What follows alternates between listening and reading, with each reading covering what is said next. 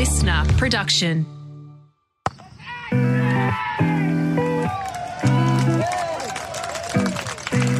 Hello and welcome to Willow Talk. Adam Peacock here with Elisa Healy, El Capitan. Welcome back to the studio once again.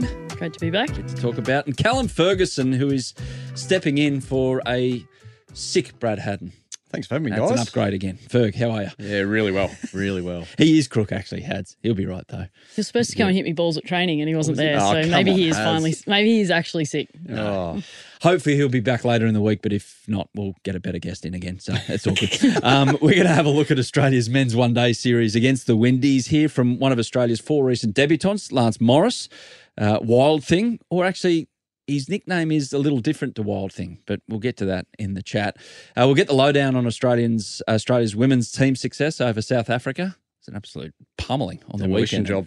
Ferg, weren't you happy? You could get there. home to put the kids in bed. I was. I drove in the driveway before 7 p.m. Incredible. Exactly. And we're going to finish with our risers and fallers. And I reckon, looking at the rundown that producer Sam's put together, that is the biggest list of risers and fallers we've had as well, including a plug for another podcast. So you know you're going well when the network is asking you to plug other podcasts that have nothing to do with cricket. But until then, we're going to talk nothing but cricket. And before we get into the show, thanks to those who have got in contact with us since we last spoke. We had dozens of people send us a link of the footage of Sean Tate bowling to Hads, that story that he told about him falling flat in his face. Brilliant.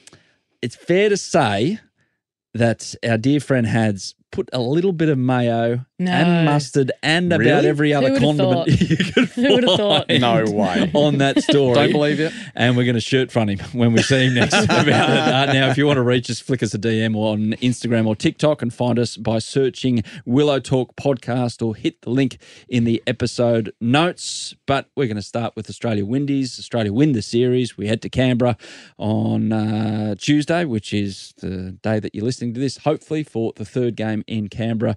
Smash up at the MCG and a belting at the SCG. Guys, what have we taken from these 2 games so far?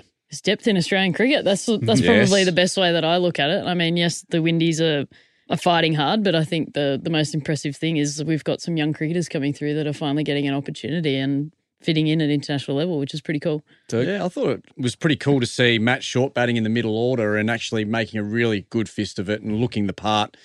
It's not always easy coming into international cricket when you've spent most of your time in the top order recently to come in against quality spin and get going from ball one. And I thought the partnership, the couple of partnerships he was able to be involved in with Green and then Abbott a bit later on, I thought they were fantastic and showed that he's got the game to actually set up a launch late in the innings because we found ourselves in a bit of trouble. But the West Indies went in without the leggy, which hurt them enormously once they had us 5 for less than 100. That was one of the weirdest selections I've ever seen. He must have had a little niggle or something. Or wasn't feeling 100%. Other than that, you can't work it out because it's old school SCG wicket, isn't it? It's turning. It was. Everyone knows that it's turning. It was dry. The curator had a good inclination, having prepared it, spoke to everyone that was willing to talk to him that it was going to turn, and they've gone without the leggy, who had shown some great signs and actually been a big wicket taker over in the Caribbean against the Australians a few years ago now. He's the one guy that's actually gotten on top of the Australian batting order at some stage in recent history, and they went in without him. It was incredible. Good for Sean Abbott, the SCG game. Home deck, SCG's done it for sixes time and time again, but for the all-round performance, taking wickets, top scoring as well. He seems like a guy, and you guys could tell me more about how he's felt about in Australian cricket, but it seems like a guy where everyone watching that would have been happy for him, overjoyed almost for him that he gets the plaudits and a Man of the Match award. Oh, 100%. I mean, it couldn't have been set up any better for him. I mean, playing at the SCG and doing that. But what I love the most, just watching the game, was he's standing on the drive next to, some debutants, some young bowlers, and he's like helping him out. Like, this is a length you want to be bowling here at the SCG. He was chatting to them the whole time, and I love that.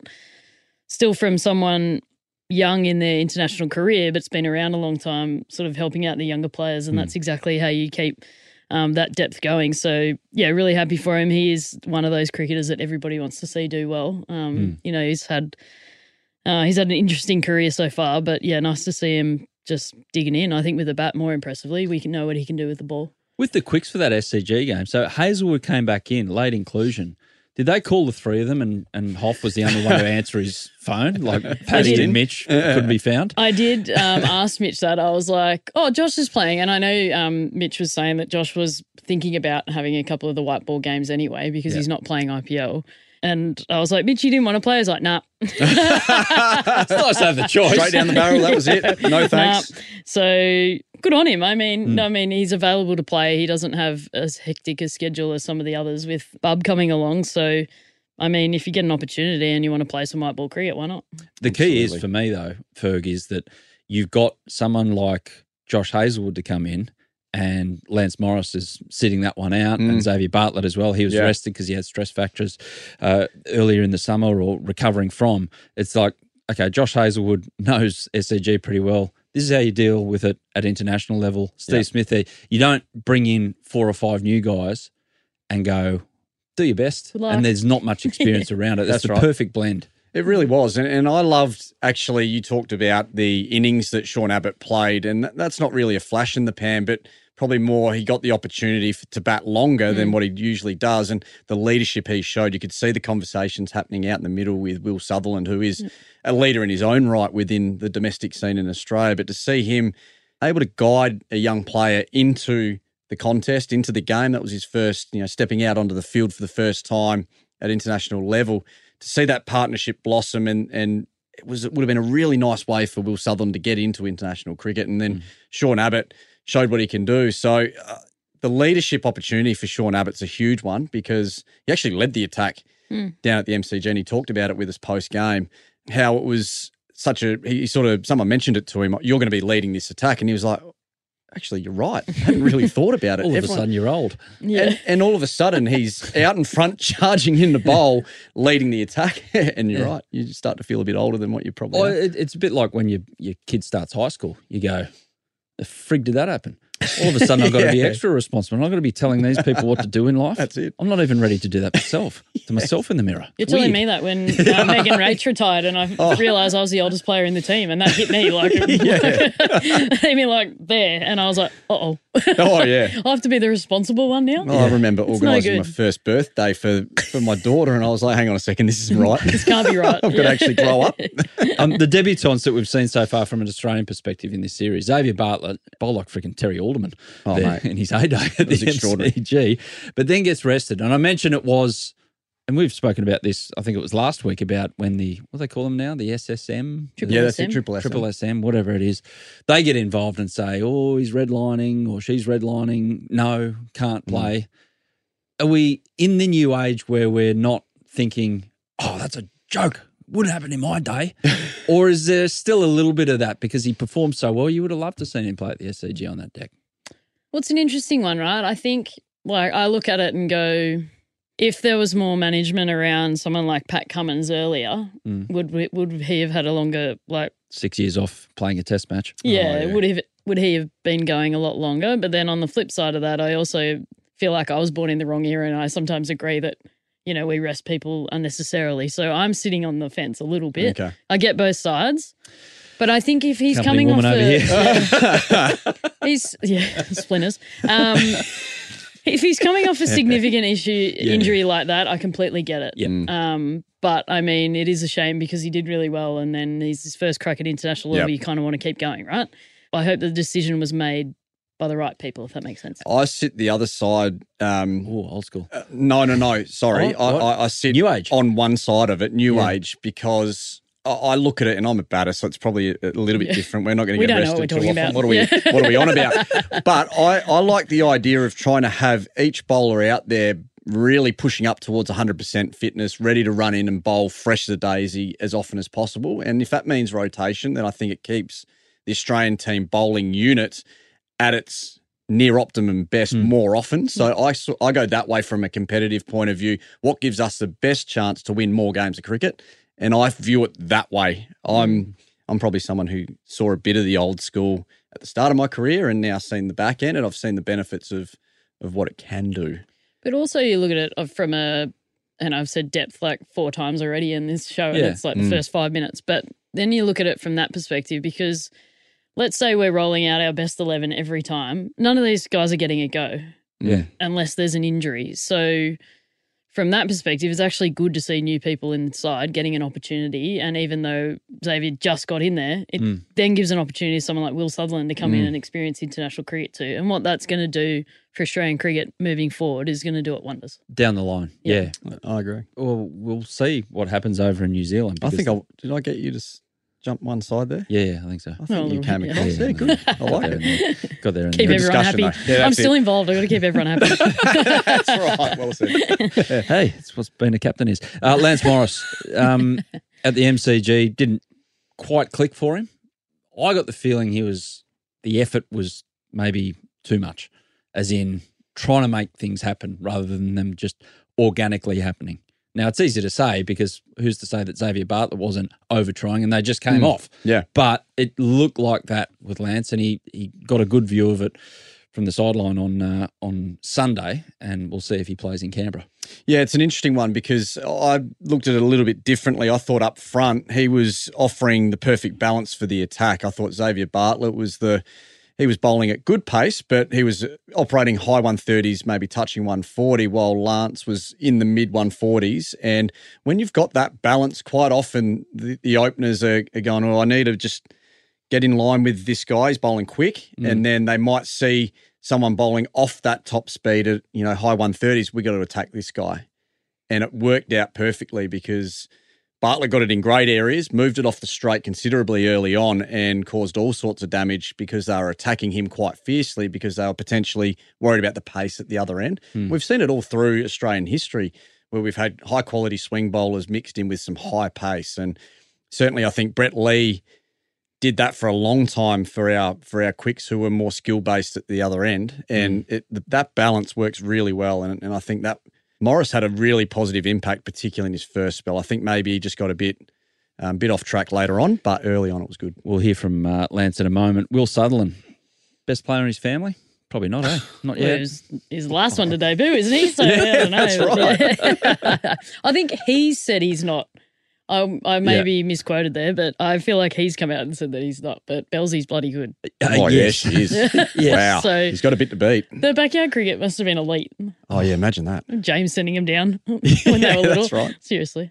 Fantastic. And good to see him take a grab at using his old skills from footy as good well. dukes, weren't they? Big buckets. Yeah. Jake Fraser berserk. So 5 balls, 10 runs, that 6 just set it alight, and it felt like the air went out of the room big style when he got out. It was like, we just needed 45 minutes of that because it was so much fun to watch. So there's a little teaser about what he can do. What next? Because it's not easy to debut, but it's harder to back it up and match a reputation. So he's obviously got a big reputation within Australian cricket circles. Where does it go next 12 months? Well, I think that's for him to work out. I mean, clearly when you're picking somebody like that in a one-day squad, you're literally saying to him, we don't want you to change what you're doing.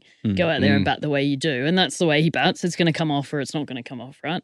Yeah. So I don't know what's next over the next 12 months, what sort of teams that he'll be in. But if they continue to give him opportunities, then he'll work out in his own mind what works well for him in international cricket, I think. He just needs a stack of games, does he not, Ferg? And it doesn't really matter if it's in Australian colours or even if it's second 11 stuff. He just needs a stack of games and time to work it all out. Yeah, absolutely. And I think he's really now worked out what is his best way going forward. And also, I think the Australian selectors realise that Glenn Maxwell's not going to be around forever. We're going to need an X factor at some point who can bat all the way through the top 6, which is Glenn never really got to the top of the order too often, but Fraser McGurk has. And he's now potentially a 1 to 6, 7 type operator, which is highly valuable if they can get it right for him, get him plenty of game time, like you said, which is spot on.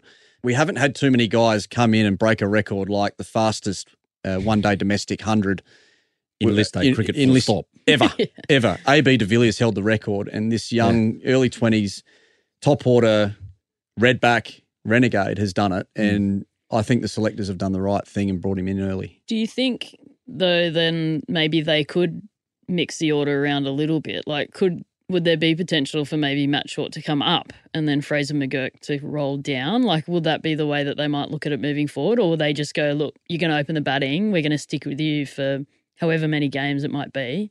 Will they go that way, or could they just roll him through the middle? My gut feel is they'll give him a crack in one position for a period of time and then maybe look to give him an opportunity in another spot in the order as well. Because that ability to hit 360 with that sort of power is unique and it's such an asset to any side. So I was surprised he went to the top straight away. I thought they might have gone short up there. But now that they have, I'd like to see him up there and with a few opportunities and then give him an opportunity back down a bit later on. What an asset. Geez, if he gets going. Well, I mean, because we've got David Warner floating around still in T20 cricket, right? So, like, talking about the World Cup. But there's this young kid sitting there waiting that would be perfect for that sort of opportunity. So I wonder what they're going to do. Exactly. And Matt Short, look, our dear friend Hads was saying that he gets the feeling that Matt Short is like for Glenn Maxwell. Yeah, so right. That's his set. Well, that was, what I mean, and I think I mentioned earlier, it was great to see Shorty come in the middle order and start against some quality spin. Moti was bowling really nicely and he was able to get a start, keep it ticking over, go at nearly a run of ball without looking in too much trouble at all. So that's a good sign. Oh, goodness me. Dinkum. Look like me. Battered them into a hole.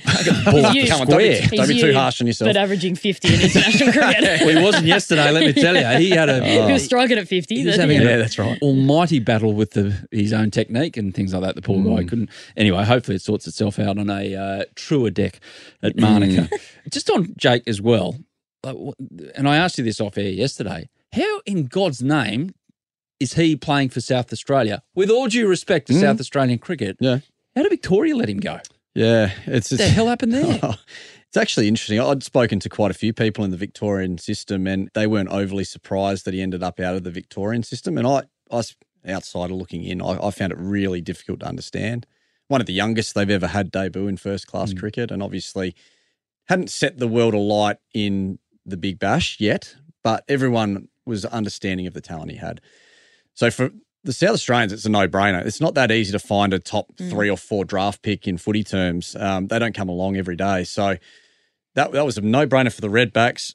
I think you as a Victorian setup, I think they just lost patience. That's as an outsider looking in. He hadn't had a great run in grade cricket, but he'd actually done well in second 11. So I would have been prioritising that probably as, a truer sense for how he was tracking. But anyway, it's a great result for the Redbacks. It seemed like the new environment has helped him though, and I think he's spoken about that too. Yeah. Like just getting out of there and getting away from everyone maybe talking about him and the expectations on him, getting out of that and probably having to prove himself in a new environment probably did him some wonders. I don't know what his social activities are like Melbourne, maybe a bit more temptations, although, Ferg, Hindley Street on a Saturday night.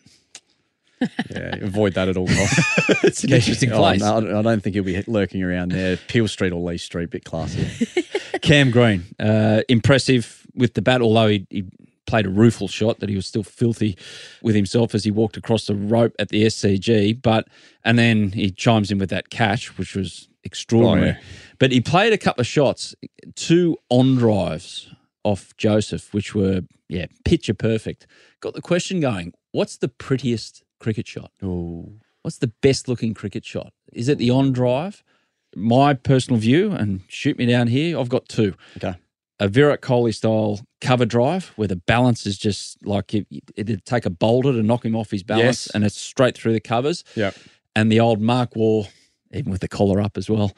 Sunny's on in the airport. Yes. No, but Mark Waugh flick off the pads a little full, even something that's still on off stump, and he was just able to just go whoop, flick it. With the back heel kicked up Yeah, at the old out the Slazen back as just well. going Flamingo. straight through it. And That's the one. they're the 2, like, fantastic. Even above the on drive for me. But what about you guys? It's hard to argue with. Yeah, it I is. probably lean towards the full flow of the back cover drive rather than the check drive. Just for me, I think aesthetically it looks pretty pleasing on the eye. And it skids across the ground as Yeah, well. it No does. jumpy or whatever like that. What's your... Well, yeah, from an aesthetic point of view, I think the cover drive is still the best looking shot, but I think from a skill perspective, the on drive is up there. Yeah. Like, It's harder? Well, from skillfully, yes, it is actually harder because that? you've got to be perfectly balanced. Okay. Your head's So got to keep be in your the head right up. position. Yep. Foot's got to be in the right position to play the shot Yep. where it needs to go. So from a skill wise, I think it is the best shot in the game. The cover drive and the flick off the pads are like the flashy shots, aren't they? The Meg Lanning exactly 6 off her legs over backwards square. Pick Yeah, up it looks over good. leg. Yep. But yeah, on drive, go on. Yeah. So I would have thought a cover drive would have been a little hard because maybe you have to move a bit more weight to do it. but you're saying the on drive is there more risk involved because maybe the ball's darting back? I think part of the reason is because naturally your head will fall across to the offside just with the stance and the nature of it. Whereas, and because of that, to get your head going back towards mid-on, to get your body weight going through the on drive, keep the full face of the bat on it, it's a much harder shot. So it's all about your centre of gravity and where your head's at. You can be off balance and hit a cover drive. You can't be off balance and hit an on drive. So it's a sign of where you're at. I'm just happy back in the day when I was playing junior cricket to block it. That was my pretty shot. Yes, just don't get out and then have to retire. You're starting to paint a picture of your batting that I don't like. No, it wasn't a lot of power involved, Perk. Let me tell you right now. It was survival mode. You always need them in your team. That's right. Yeah. Exactly. I gave it away when I came out in army fatigues in terms of survival. So, yeah. Decent crowds given the time of year, but let's be honest, they're never going to pack houses again, the one-day internationals. And it's purely to do with the fact that Big Bash, that's where people's expenditure goes. There's only so much people can spend on tickets. I got sent a ticket yesterday. It was on social media, actually. It's $100 for a ticket if you want to sit in a certain seat at a one-day international. Now, if you want to go and put a KFC bucket on your head with the kids and everything like that, it's going to cost you around that. So appetite-wise, BBL has superseded one-day internationals. I've got a theory. Shoot me down if you want. Ready. That they should, in non-World Cup one-day international years, or maybe alternate them. So this year's a T20 World Cup year. Have a T20 tri-series, like the old Benson and Hedges days. Are we allowed to mention that? Smoking? Anyway, don't smoke, kids. It's horrible stuff. But, the World Series Cup, 3 teams. It was always interesting. There was 3 or 4 games a week. Do that right off the back of the Big Bash, T20 fatigue, perhaps, but gets 2 international teams in and play a bit of a tri-series. I don't know, 6 games, then a final. Thoughts? Yeah. No. All I'm saying, and I don't want to get drawn into the schedule battle because it's an absolute nightmare, but the timing's hard, right? And if you put that tri-series in, you need to get 3 teams there for an extended period of time. Where are you fitting that in the schedule? That's the issue. Yep. So great in theory and probably would work, but that's going to be hard to do. My thing with the crowds is like ODI cricket at the moment is in a weird place. Like it's still one of my favourite format. I love it. I think it's awesome. Yeah. It's like ebbs and flows. I think it's good, which people apparently don't like. But hey, as cricketers, we love it. I like one-day cricket. But what we've got in Australia is England do it well over there because they've got boutique grounds that only seat 15,000 people, right? You only sell 15,000 people. We're playing that at the SCG, which seats how many? 40,000? 46. Yep. You're asking 46,000 people to come and sit there all day. Probably not when they can go and do something else. On a hot day too, yeah. Yeah, and that's hard, right? We don't have any smaller grounds than that are still international cricket ready. Yes, Manica might be an exception. So... And that's the discussion that we have constantly as well as in our team as well. It's like, well, okay, we're not going to fill out the MCG. We're not going to get 85,000 people there if it's not a World Cup final. So do we want to be playing there? Probably not when there's not as many people there, but then there's nowhere else to play it. So in Melbourne there isn't, Yeah, so we just don't have similar facilities to make it look better if people are worried about the perception. Yeah. I've been big on this for a few years now that I just don't think there's room for ODI cricket and international ODIs and T20 internationals in the one summer. I just feel like it's got to be one or the other. And I like your idea of matching it up to what's coming up. And I'd sort of stuck with, I think international T20s need to go altogether, but I actually like the idea of what's leading up to being the way to go. So yeah, I like the idea. It's just a matter, I'm not sure about how the tri-series works maybe. It won't happen anytime soon because of the future tours. Imagine sitting down the ICC and having to work out a future tours, and then you got things like, oh, hang on a minute, the Windies and the men's are coming out back-to-back summers. Oh, we'll just have to deal with that, whatever. That's obviously the thought because no way in the world you design that. That's right. That's down the list of priorities. It'd be an absolute nightmare to try and do. Get your head around. It absolutely would be. I mean, imagine sitting on that panel trying to work it out. You just have to find the best AI system you can. You just do that. Just punch it in the computer. These are the teams we need sorted out. Go do it. The amount of time I've spent slating the schedule, I can't go anywhere near that table. Nor will they ever let me anywhere in that door. Fair enough. Now, a reminder, the third one-dayer, it's going to be across the Triple M network, and you can listen to it through the Listener app on Tuesday night in Canberra. Matt Short, by the way, we spoke about him. He twinged his hammy, unfortunately, so he's been replaced by Benny McDermott, who can hit a ball, and he's hitting the ball well. If his recent innings for Queensland is any example, unbeaten 146 for the Bulls. So Benny McDermott is in. He's been exposed to international cricket already, of course. Now, a man that's just emerging on that scene. Earlier in the summer, I spoke to WA fast bowler Lance Morris about his origins, his nickname of the Wild Thing, and how he believes in ghosts. True story. Here we go. We'll get a reaction to it in our next segment. But here's Lance, and after the break, we'll be back to talk the women's series against South Africa and on all the goss. And I want some from both of you from the Australian Cricket Awards. Here's Wild Thing. Well, Lance, do I call you Lance? Is that what your mates call you, or where are we going with this thing? I know your nickname's Wild Thing, but surely your cricket mates don't go around calling you Wild Thing at the top of their voice. It's been shortened to Thing or Les. As I was just saying before, whenever I order coffee, I normally get Les or Lex or you name it. It's not Lance, though, whenever I get it back.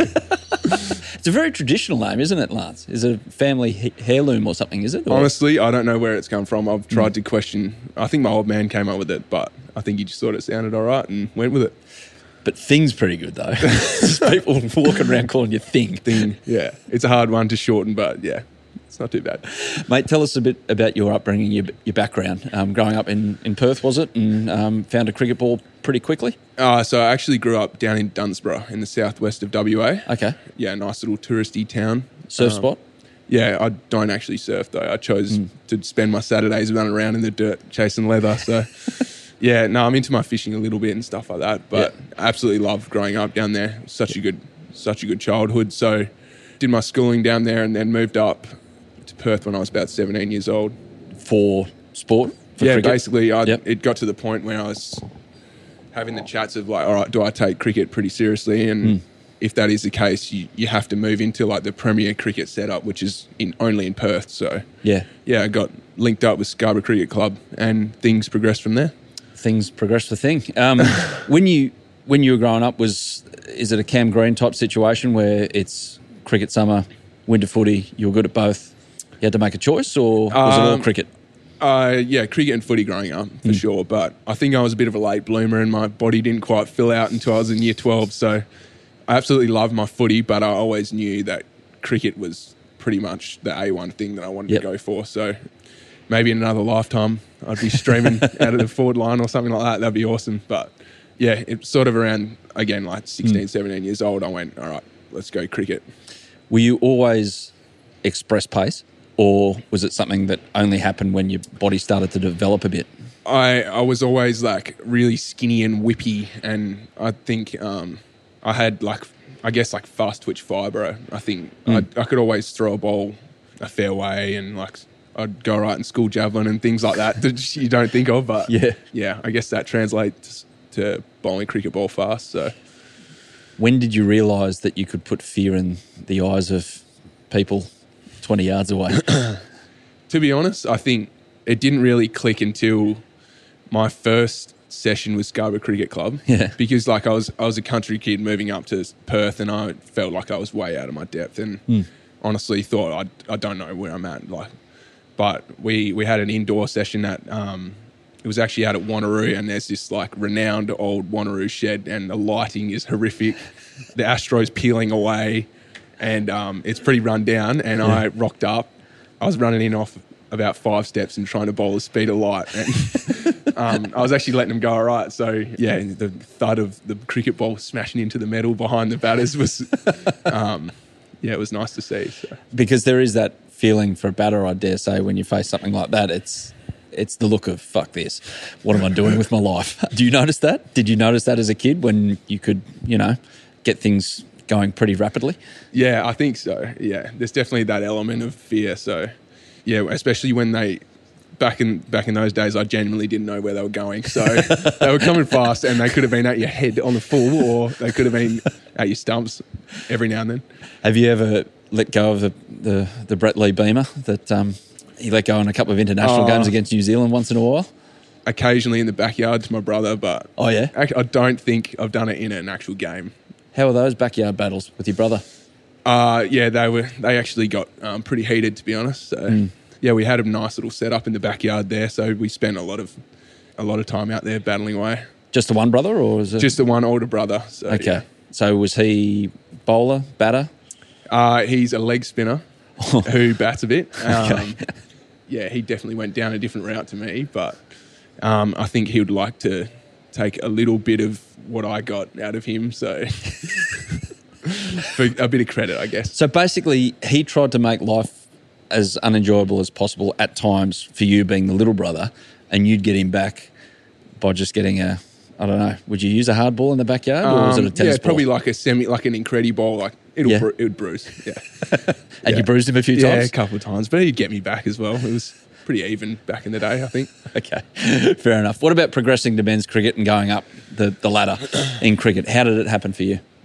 I guess pretty quickly when I came up to Perth, I got into like some pathway games, and I had a little bit to do with David Fitzgerald, who was basically the talent ID manager of WA cricket, and yeah, they took me in under their wing pretty quickly. So I was really grateful for that. And looking back on it now, I didn't realise like how raw I was and like how much time I needed in a first class system to come good. But yeah, extremely grateful for the privilege that they gave me, taking me on. Unlike the shed in Wanneroo, do you now know fully every time that you run into bowl where they're going?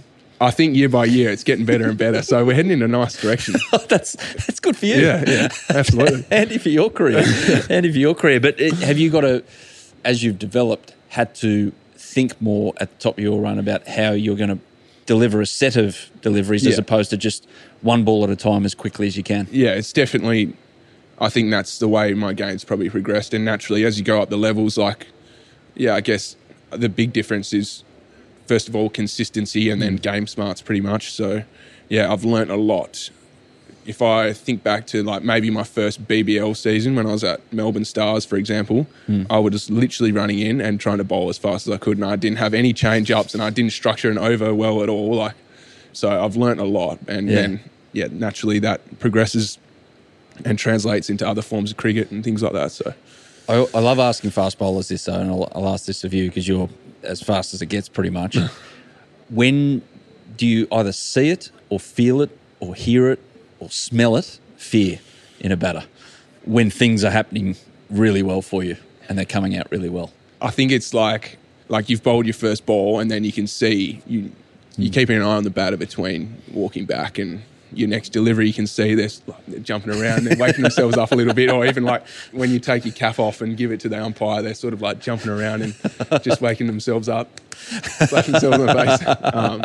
Yeah, generally that's a little giveaway. So there's little body language signs. Yeah, that you definitely can, body language. little cues. And yeah, I'm probably learning to capitalise on that a bit more. Yeah. Well, if it was me facing you, you'd pretty much notice when I turned around and you see this brown patch at the back of me. I reckon if you were going in our backyard. Hey, we're going to do, because you're a quick bowler, we're going to do something along the lines of speed dating here. Okay. Not that I want to ask you out or anything like that, but it's just to get you to know you quickly, if you know what I mean. I like it. So a couple of rapid-fire questions. What type of car do you drive? I drive a Land Cruiser 200 series, which I absolutely love. It's not a very quick car, though. It's off the mark. I'm just a humble person. Okay, I'm a humble man. Favourite streaming show? Favourite streaming show? I love The Office, US. Yeah. The US version? Yes. Not the UK version? No. I like... Big debate, that one. Bit of both. I don't mind, but Steve Carell was a ripper, I think. Okay. He's so funny. Fair enough. Best fancy meal you can cook? Oh, I'm a simple man. I don't know. I like to think I cook a really good steak. Okay, I thought you were going to say baked beans on toast. How do you de-stress? A bit of golf, walking the dogs. Nothing too special, to be honest. But yeah, I just like trying to get out of the city a little bit and going to the beach and things like that. Yeah. Country boy. Yeah. Fair enough. Understandable. Do you believe in ghosts? I'm not going to lie. Recently, I thought I had an encounter. Where? In my bathroom, the sink turned on, and really, I was home alone, and things got out of hand. I was like, maybe not. I don't know. Unconfirmed. I don't know. Well, how did it all wash out? How did you get to sleep that night? I had to. It took a while to get to sleep. You booked yourself into a hotel somewhere. Yeah. That's it. No, it took a while Tap to get. turned on by itself. It genuinely turned on by itself. You sure? Yeah, 100%. Okay. Any encounter since? My partner Yeah. said her hairbrush hit the floor in the bathroom, but so I don't know. There's a couple of things adding up here. Was it you with the hairbrush and it was her with the tap, maybe? We're both out at the time, so we'll both. Okay. Yeah, So that or you got a stalker. that's it. Yeah, potentially. Yeah, awesome. That's a better thought, isn't it? You'd rather ghosts. Best subject at school. Probably phys ed. No, Okay, yeah. Well, Granted. sports, yeah, Fair yeah. enough. Not maths, not 3 in maths. No, I didn't care for that much, to be fair. What is your spirit animal? That's a deep question. Probably something that's just like flat out, like does everything at 110%. Leopard. Yeah, we'll go with that. Yeah. Okay. Fair enough. Okay, mentors in the current setup with people like legends of the Australian cricket team, the fast bowling unit, Stark, Hazelwood, Cummins. Have you had much to do with them, been able to tap into their minds about how they go about their business and how much longevity they've had in the game? Yeah, to be fair, I did have actually a decent amount of time with them over the last 6 months probably. So naturally, as you do when you're in a training session or a training environment, you're just having those like organic conversations that just come about, and they're really approachable and easy to talk to as well. And they've been really good. Like, it's nice to see that they have something they're working on as well. Like they're at the top of their game, but they've got little things that they're tinkering on, and they're always trying to get better.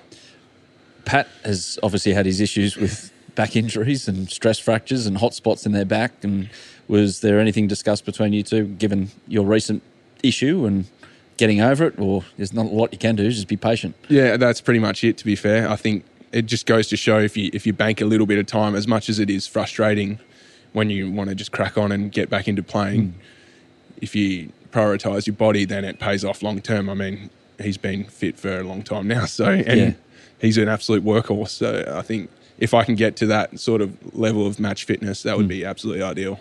Can you hit 160 k's an hour? I think I'd probably tear my side off doing that, but maybe we have to a speed gun that's a bit off on the day or something like that. Talking to the Land Cruiser, I'm not sure the Land Cruiser can get 160 comfortably. It might on an open freeway, but what's your limit when you start redlining? What is it, 155? I think, so the fastest I've been clicked at was actually a red ball game down in Tassie, and it was 153. Okay. So did that feel like the quickest ball that you've ever bowled? It didn't. So don't trust the gun. Yeah, don't trust that at all. No, there's been days where I felt like, all right, this is the quickest I've bowled, and like it's just something clicks and everything feels relaxed and smooth, and on that day I was so clunky and I felt horrible, and I think I was just getting angry and running in and trying to bowl fast. So yeah, I think we're working with some technical things at the moment to hopefully unlock maybe a little bit more pace, or whether it's that or just bowling faster for longer. Yeah, I think there's a little bit left in the bank, hopefully. Okay, so maybe 160 might be possible. Who knows? We'll see. Who knows? Don't tear your side off, though. So before we get to the South Africa series, just before the break, we heard from Lance Morris. Do you guys believe in ghosts? Yeah. Don't just nod it, say it. It's a podcast. There's a camera. Yeah, I do. I love everything paranormal on the telly too. I love watching it.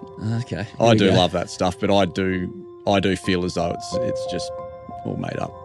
Yeah. You love that. Okay, so I you're love sitting in the sci-fi. fence? Yep. But it's not because I believe in it. Okay, so we've got one believer, we've got one on the fence, and we've got absolute one non-believer. I'm one of those ones you need to show me. The biggest load of garbage known to man. Ghosts? No, it's a thing. I need to be shown. There's this amazing series on, I've got to find the name of it, I'll let you know, on Netflix. It's like a 6-part series, and it goes like each episode is like a form of whatever it is. So it's like a medium, or they speak to people who've died and come back to life, sort of thing. And it's fascinating. Okay. Right, okay. I believe in all of it. I reckon it's amazing. Yeah, well, we need my wife in here, Rach, because she totally believes in it. Is that right? Yeah, and I take the PI55 all the time. It's like, it's not right. It's wind. It wasn't a ghost closing the door upstairs. It's like, Anyway. I need cold, hard facts shown to me. Look at you, just give me the look as if, yeah, righto, pal. But there has been no... You just wait, mate. You just wait, mate. Open your Yeah. They're coming for you. Yeah, they are now. I can't wait to be one. With ghosts in Australian cricket, there is that famous story of the northeast part of the world that you know pretty well. That castle that Shane Watson he couldn't sleep in or something like that. Yeah, that's right. Was just before your time in the one day. Yeah, it was just before I broke into the one day team, maybe a year or two before. But it was. I think Watto was involved. I reckon. Roy Simons was involved. I think Brett Lee somehow, and Watto was nowhere. He was panicking from all reports. So, need to get the finer details of that. Maybe get Watto on at some point. There's one in Derby too. Like you stay out of town a bit, the Priory, whatever it's called. That that hotel is like massively haunted. It's weird. You stayed in it? Yeah, we stayed there for the World Cup and an Ashes series. So who did you see there? Did you see anyone? I didn't see anyone, but it's like got that vibe. Okay. You walk in there and you're like, walking through the joint or something. Yeah, you like just get chills. Yeah, really? Yeah. Even you, non-believer, I reckon you'd feel like you'd feel it. Just take a melatonin and knock me out. I didn't know about it. That's cheating. Did you lose any sleep over it? You were worried that, I don't know, something... No, I'm not. It doesn't worry me. Like, I'm not scared. But yeah, that place is definitely haunted. Okay. It's got a vibe. What was it about it that made you feel like it was... It's got a vibe. So just it's got a chills vibe. You walk in there. Just an aura about the place. Yep. Genuine. Okay. Intangible stuff. Well, when the South Africa women's team got back to the hotel on the weekend in Adelaide... after the one day, it looked like they'd seen a ghost, I reckon. Not that I believe in them, but goodness me. That was a smash. What did you do to them? It was T20 series, good series, 2-1. What happened? What clicked for you guys in Adelaide on the weekend? Our one day game at the moment is just really solid. It seems like T20 cricket, everyone's getting closer and closer. Teams are really coming hard at us and coming after us quite a lot, and it's like a great opportunity for us to re-evolve and try and take our game to a next level, which is great. But in the one-day format, which is a little bit longer and you got to do it for a longer period of time, if you're going to come at us, you got to do it for 50 overs. It's hard to do, but I just thought with the ball, we started really, really well. And once you get that side sort of 3 or 4 down in the first 10 to 15 overs, it's really hard to come back. So I just thought we were outstanding. We were clinical, which was great, apart from 2 boneheads that got out. But the rest of the game was pretty flawless, which was cool. Why did one of them get out? Mine was just a bonehead of a shot. But at least Phoebes nicked a good one that went away. Right. I just charged at a bowler and tried to smack him for 6 and got out. So, but yeah, Beth Mooney was outstanding to finish ice the game as well. But their bowlers were unbelievable. Ferg, you watched it. How close to a perfect game was it? The captain over here will never say perfect game because she wants improvement. It can always be better. Always, that's right. Yeah. Always be better. But how close to a perfect performance was that 8-wicket win? It was very close. I just loved the combination of Megan Schutt and Kim Garth at the top. I just think they complement each other so well. Kim taking the ball away from the right-hander and Megan back in, which, I mean, we know how successful she's been over 200 games, but that uniqueness of that big in-swinger is something people still struggle with today. They can come out there with a game plan ironed on, we're ready to take it on this way, and then Megan just doesn't allow you any room to move. Just so impressive, but just beautifully backed up at the other end. I just think they never recovered. Like they just never felt like they could get any rhythm into their game. Dot ball central. That's what we noticed. It was just the ability, and you set great fields, I thought, brought cover and mid-wicket really straight. It was great to watch, though, because you could see you got a really good grasp on what the conditions were doing, and that's something the Australians do better than anyone else. They read the conditions better. Anything to add there? No, just keep talking if you want. No, I can. How long have we got? The bowlers are really adamant on length, like line, yes, but their length and what length they need a bowl in every condition. And I thought they just came out and nailed it at Adelaide, which, when you win the toss and you bowl first in a one-day game, you want to take early poles, otherwise you're in strife. Yep. Yeah. But they just didn't miss from the first over, and I thought it was awesome. And there is a little bit in the new ball, in the wicket for the new ball at Adelaide. There's a bit of grass there, but once you get through that, it's fantastic batting, and that's what the Australians just didn't let South Africa do. They didn't let them into the game to expose that wonderful batting condition. So Megan, it was a 200th and great performance for her as well, and probably a lot of people who love her were there as well. Have you got a story?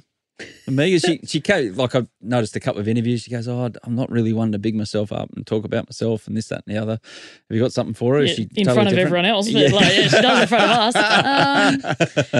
I was having to think about it. Actually, we were at training just before and I asked her, I had to have a story, and she was thinking about it as well. She goes, on field or off field? And I was like, actually, a lot of the beer-related stories involve Shooter.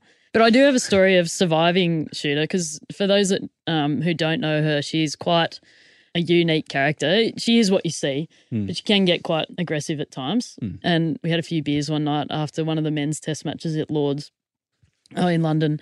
And I was walking back to the hotel and Darcy Brown tried to push someone into a bush and I thought it was hilarious. Anyway, quote Darcy Brown, and then you proceeded to yeet Shooter into a bush and then somehow got away with it. I did not die.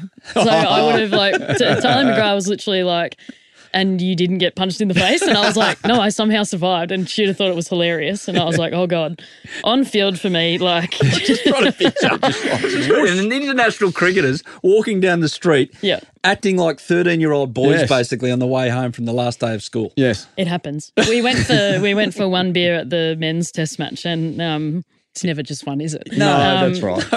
But, I mean, on field, like you just mentioned it before, like I think her ability to just continually evolve her game, and it's not rocket science about why she is so good. She's just continually beats the batter, like no matter what opportunity you think you've got. I mean, I look back at the T20 World Cup in Australia. First game we played India, Shafali Verma came out and thought, I'm going to take Megan Shute down. She's not going to be a threat in this World Cup, and she did in that first game. Shooter bounces back in the final and gets her early on in the innings, just continually outsmarting batters who think that they've got a handle of it. It's amazing. Now, speaking of legends, Rachel Haynes and Meg Lanning, lap of honour. You're bowing down in front of them as well. They were so uncomfortable. It was hilarious. Like, for anyone who knows those two people, they were like, this is the worst day ever. Like, they don't want the attention. They would have been quite happy with walk out just over the rope, wave to the crowd, maybe get a nice little frame picture and walk off and then fly up. Nah. Yeah, do a lap, off you go. But it was really cool. I'm glad that they said yes to it. I'm glad they came because we haven't really had an opportunity to send them both off. Like, we had a dinner with Meg in Canberra and we've obviously had Rach around for a little while, but the opportunity for us to say thank you to them as well. Like, they've done an amazing job for our team and our environment for a long period of time, and for us to get that opportunity was really cool. So I'm glad the public got to wave and say bye as well. And speaking of plaudits, Australian Cricket Awards, the gongs. So Ash Gardner won her second Belinda Clark medal, pipping Elise Perry. Surprised a few people because Elise polled pretty well in 2 of the 3 formats, I think, but Ash, consistency over everything, even though there's not a hell of a lot of Test cricket played. Well, I think the Test maybe got her over the line. Weighted. Yeah, I think it might have been weighted differently, like the men's game. But I think that's actually being, not saying Ash didn't deserve it, please don't say that. No. That's actually being looked at a little bit, the voting system, as to how that all unfolded as well. Okay. Yeah. Because, I mean, even look at the men's votes. I'm surprised Travis Head wasn't even in the top 3 for the Alan Border medal either. I made that point last week. Was that the episode you were on? That the same number of votes, the weighting of the vote of the World Cup final was the same as the third one-dayer in the South Africa series. Yeah. Which makes no sense. Not right. It's 3 votes the same. Yeah. No, one's a little more important than the other. That's right. Once you start talking World Cups, I think then you've got to start weighting it differently. Big tournaments. Great at like there just has to be big horse games. Racing, like Group 1, Group 2, Group 3. That way. Perfect. So anyway. That would make sense. You've solved it. We're on board. One idea through. One idea. You're on today. One episode. That's all I want. That's all I want. Mitch Marsh won the AB medal and one of the great speeches. Because it was short, sharp and funny. Yes. And there was no notes, even though maybe he'd prepared something or he said he didn't prepare something. But no, that was great. And it spoke volumes, like how those words came out. And whatever you think about the leadership setup in Australian cricket, well, you thought better of it after that speech with Andrew McDonald and Pat Cummins. So I thought it was fantastic. You literally just had to look around the room and there was not a dry eye, male or female, in that room when he won that award. Or on the couches around the world. No, but it's like, and it just shows, well, A, how much winning that means, but also what he means to people that know him. And there's a lot of scrutiny from outside, but internally he's dearly loved within Australian cricket, and I think everyone got an insight into that. Who was the toughest person in the room that you wouldn't imagine show emotion and cry at something like that, and you looked around and go, oh, it's even got to him or her? Anyone at your table? Me. Got to me. Love that. No, it was cool though. I loved it. I'm glad that the public got to see, well, has got to see and got to know Mitch Marsh over the last 12 months because he is a genuine character of our game and could have been lost to our game, I think. So it was really cool. And there was Pat down the front with a big knowing nod to him, looking like James Bond, have his expensive red wine in front of him and maybe a few neat whiskies after it, knowing Patton as well. So what we really want to know, after party, any good? Yeah, good fun. Yeah. Yep. Well, as always. Yep. Have you done your votes? Expand, please. Oh, is there a Belinda Clark AB medalist? Oh, yeah, Darcy Brown. Hands down. Darcy Brown and Isha Guha, best on ground. Ish is good as well. Ish wasn't even at the awards. She was just at the after party. Oh, I didn't see her at the awards. In. Yeah, but I saw her at the after party and I was like, have you been here the whole time? That's great. So what was Darcy? Was Darcy just owning the dance floor, was she? Or was she just a bubbly character that was... There were a few owning the dance floor. What I will say, we flew to Adelaide the next day and had a gym session in the afternoon. It was very, very quiet. Oh, yes. No, Darcy was just absolutely loving life. I mean, her and her partner Louis were there, and probably the first time that he's got to interact with all these cricketers too, same as Darce. Like Brian Lara was there, like with all the people, and everyone's like, "Oh my god, Brian Lara's at Crown Casino." So it was pretty cool. But yeah, owned the dance floor, owned the roulette tables afterwards, and just she was on fire. Fantastic. Right. What about Brian Lara, by the way, at the SCG on Sunday? Just comes in for a Triple M stint and says, "Oh, by the way, on air, Shaggy and Sean Paul can't get in. Yeah. Because they got ripped jeans. They tried to get in the members. Just drops at him. It's like, what?" And the guards have said, not today, boys. No. You're not coming in here. What do you mean? Was Brian at the awards as well? Or he did I don't what know if Anish he was at the awards either, but he was there at the after party. So I'm like, all these people were here and it was cool. That's but awesome. yeah, I'm not sure that they were there for the dinner. I don't think that they were part of that, but they were there. Ferg, have you got an MVP of MVP? You weren't at the awards yet. No. But have you got an MVP of MVPs for the AB medals and Belinda Clark medals that you've attended? Oh, gee whiz. Now you're putting me on the spot here. I am. And I want a name. Not letting you get away with it. A name. Yes. I'll tell you what, Aaron Finch has always got some... Yes. He's got the ability to go deep. Well, he doesn't have to get with consistency.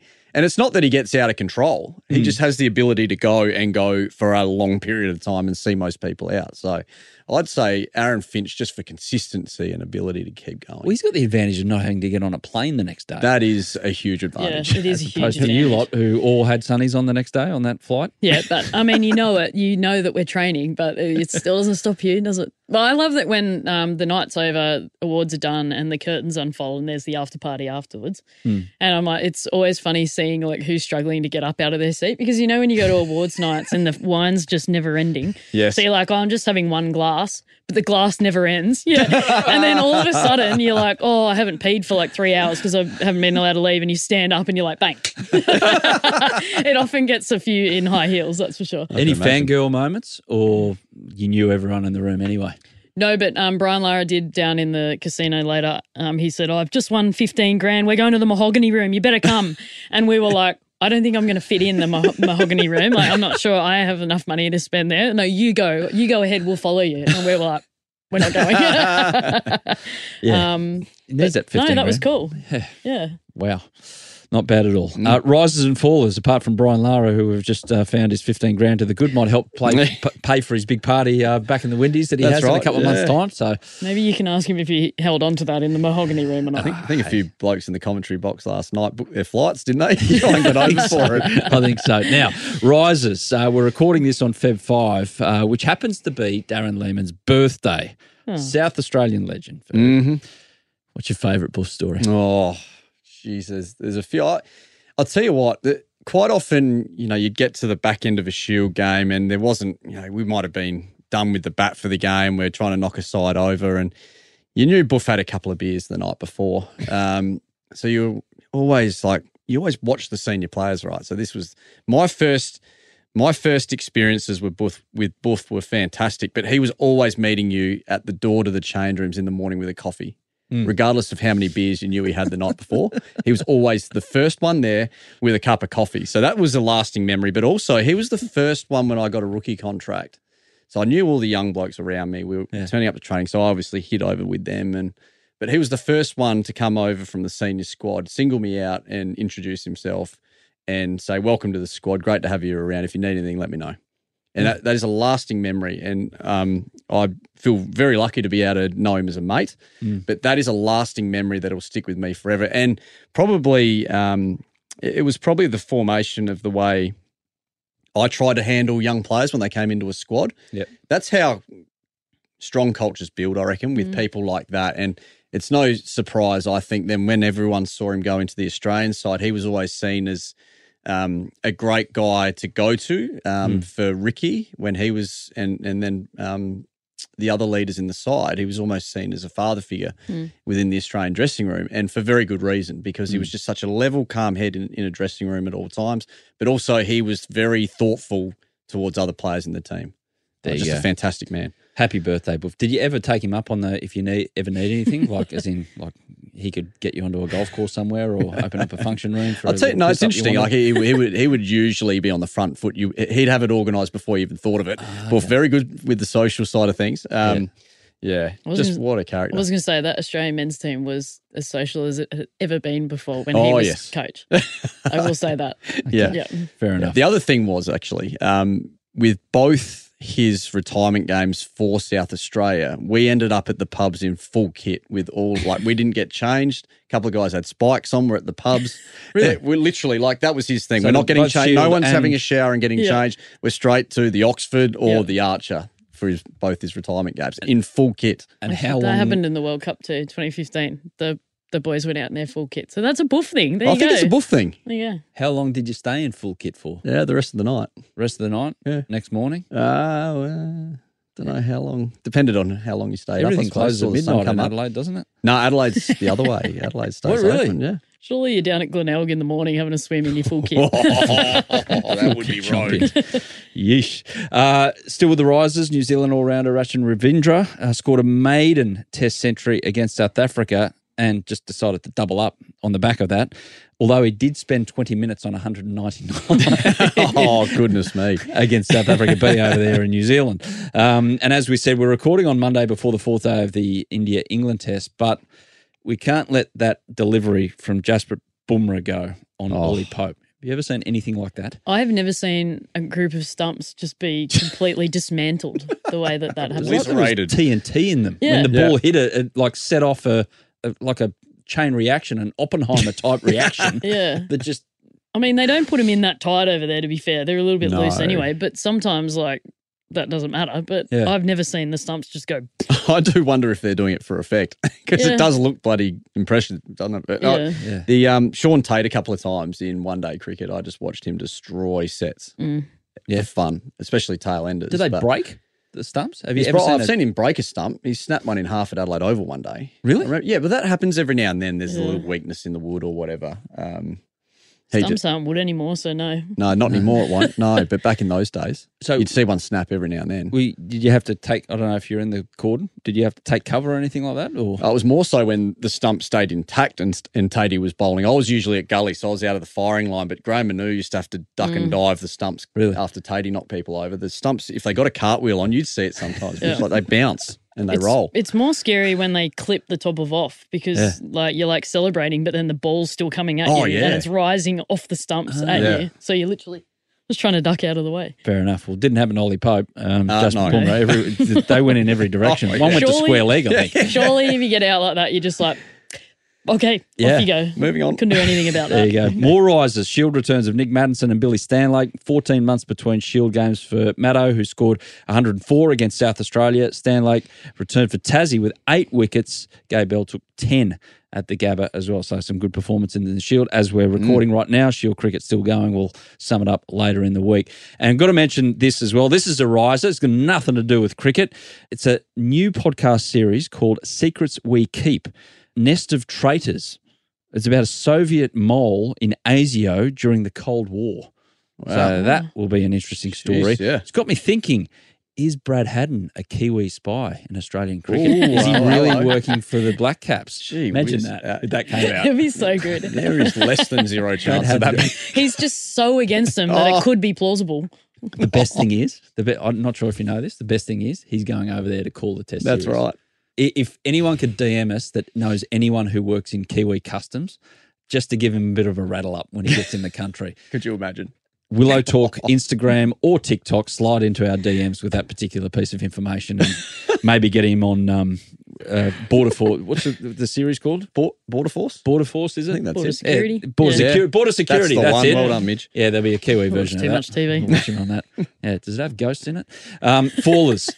Obstructing the field is a topic. God. Oh, goodness. WA New South Wales Shield game. You've both seen this. Chris Green blocks a ball thrown at him by Charlie Stobo while standing at the crease, but he was outside of his crease. Umps chatted, said not out. Now, he literally just he plays a shot to stop the ball and it was going to hit the stumps. Yep. WA appealed. I think it was Wayne Clark in commentary. He was going, nah, don't go down this path. But they appealed.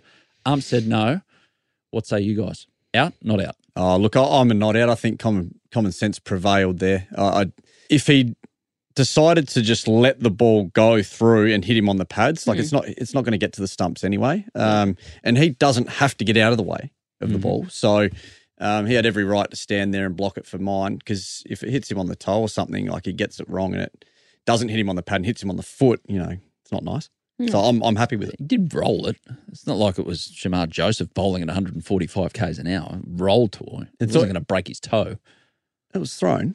It was thrown. Yeah. Yeah. Wasn't that going that quick? No, it wasn't. But I'm still of the thought that it's fine. Heels? Well, I mean, I agree. I mean, I had a similar incident in December, right? If I let that ball hit me, it's going to hurt me. So why wouldn't I just play a shot? Like, I mean, I got 4 runs for it. Chris Green didn't get 4 runs for it. He wasn't smart enough to Did you get 4 nick for it that? off his. Did you get 4 for that? Yeah. Really? I shot a played all innings. But like, Didn't you get out next ball? Yep, I did. But I mean, if I let that hit me, that's going to hurt. So I'm going to defend myself. Yep. But I understand why they appealed. But you were in your crease. Yeah, I was in my crease. So, I understand why they appealed, but common sense. I'm saying out. See you later, pal. Obstructing the field. If he was making an effort to get back in his crease, fair enough. But he was making no effort to get back in his crease. Johnny Bairstow, we hammered him for being out of his crease. Yep. Stay in your crease. He was out of his crease. But he was, if you thought about it, like as he's throwing that ball, he initially took a step back and then it came at him. So he played the shot. So he technically was trying to go back. Get back in your crease. Out, I'm saying. Defended himself. No problems. Not out. Play Common on. sense. Love it. What would you both know? Played for Australia. That's out in club cricket, apparently. Yeah. No, yeah. Beacon Hill under 13s. Hey? I wouldn't have left my crease. England, Zimbabwe, under 19 World Cup. The England batter was given out. I'm saying this was not out. Yeah. And if you haven't seen the vision, have a look at it. The ball was dormant at his foot and he looked around, picked it up, and they appealed and they gave him out. Well, yeah, I have more of an issue with the umpires on this one because surely the ball's dead. So that should be play on. Yep. But I'm with you. But in saying that, as a batter, I wouldn't do that. So you kick it away. I just don't touch it. Just don't touch it. Yeah, I'm with you. Because you never know what the opposition's going to do. Yeah. If it's rolling at you, you like pick it up with your bat and like hit it to the opposition, but just don't touch it because you're opening yourself up for a problem. I agree. You could count the number of times I picked the ball up with my glove whilst batting on one hand through 20 years of cricket. Yep. I just can't remember because don't do it. You never did it. And if you tried to, I've watched a number of young players do it around Brad Haddon. Yeah. And they were very quickly put back in their box. Don't even touch it. Don't you touch it. Yeah.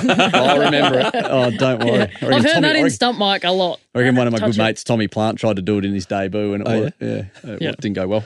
Anyway, but I'm with you. I think that ball is dead and it was the umpires on field. That was their fault. They should never have allowed that because once it goes to the third umpire is effectively being told the umpires on field see the ball as being live still. Yeah. I got an issue with the appeal in the first place. Oh, well, yeah, but I don't want to like that as well. But if that was an Australian team, bloody Australians again. But we've got a different kind of social opinion. But that's the thing, in the right? world of cricket. It is a mode of nations. dismissal, right? So technically they haven't done the wrong thing. It's just this stupid spirit of cricket thing that we keep talking about, which isn't a defined set of anything. It's just something that we all believe in. Yeah. What was worse, that one or the timed out in the World Cup? Remember that one? What's worse? What's worse? Did you see Angelo Matthews get out the other day? Yeah. Oh, no, that poor fella. To the worst ball in the history of cricket. He's having a tough run. Timed out. I'm Timed leaning, out? I'm leaning Yeah. towards that. That's a stinker. Oh, it's a horror show. That hurt. How did that? That's a stinker. Anyway, speaking of stinkers, to round us out, one last faller. The fan in the members stand. So he's got the nice shirt on. Yeah. He's gone, yeah, righto, let's go along the cricket. Great little bar at the members stand there. It's a great He's probably spot. had 3 or 4 by this stage. Sean Abbott's nearly hit one to the moon, but it's come down. He's gone, you know what? I've got a cool pair of sunnies on. I can see this. I'm going to catch this. I'm going to catch this. Gets his hands up right in front of his face. You know what happens when you put your hands right in front of your face? You kind of lose sight of the ball. And it went through his hands and nearly through his face. Oh, That was brutal. He's lucky he had the sunnies on. It would have been a smashed eye socket. That would have been really ugly, I reckon. I've read some of the stuff around it, and they were saying like he's the best fielder in their competition or whatever, and he like hasn't dropped one for ages, and then he dropped that one. They were like, and they were saying lucky it was him, because if it was anyone else, they would have like gone straight through and like knocked him out. Not entirely sure he's playing next weekend because he's going to be unless can you play with an eye patch on like a pirate? I don't reckon. Test his I mean, ability. you can try. He's give it a crack.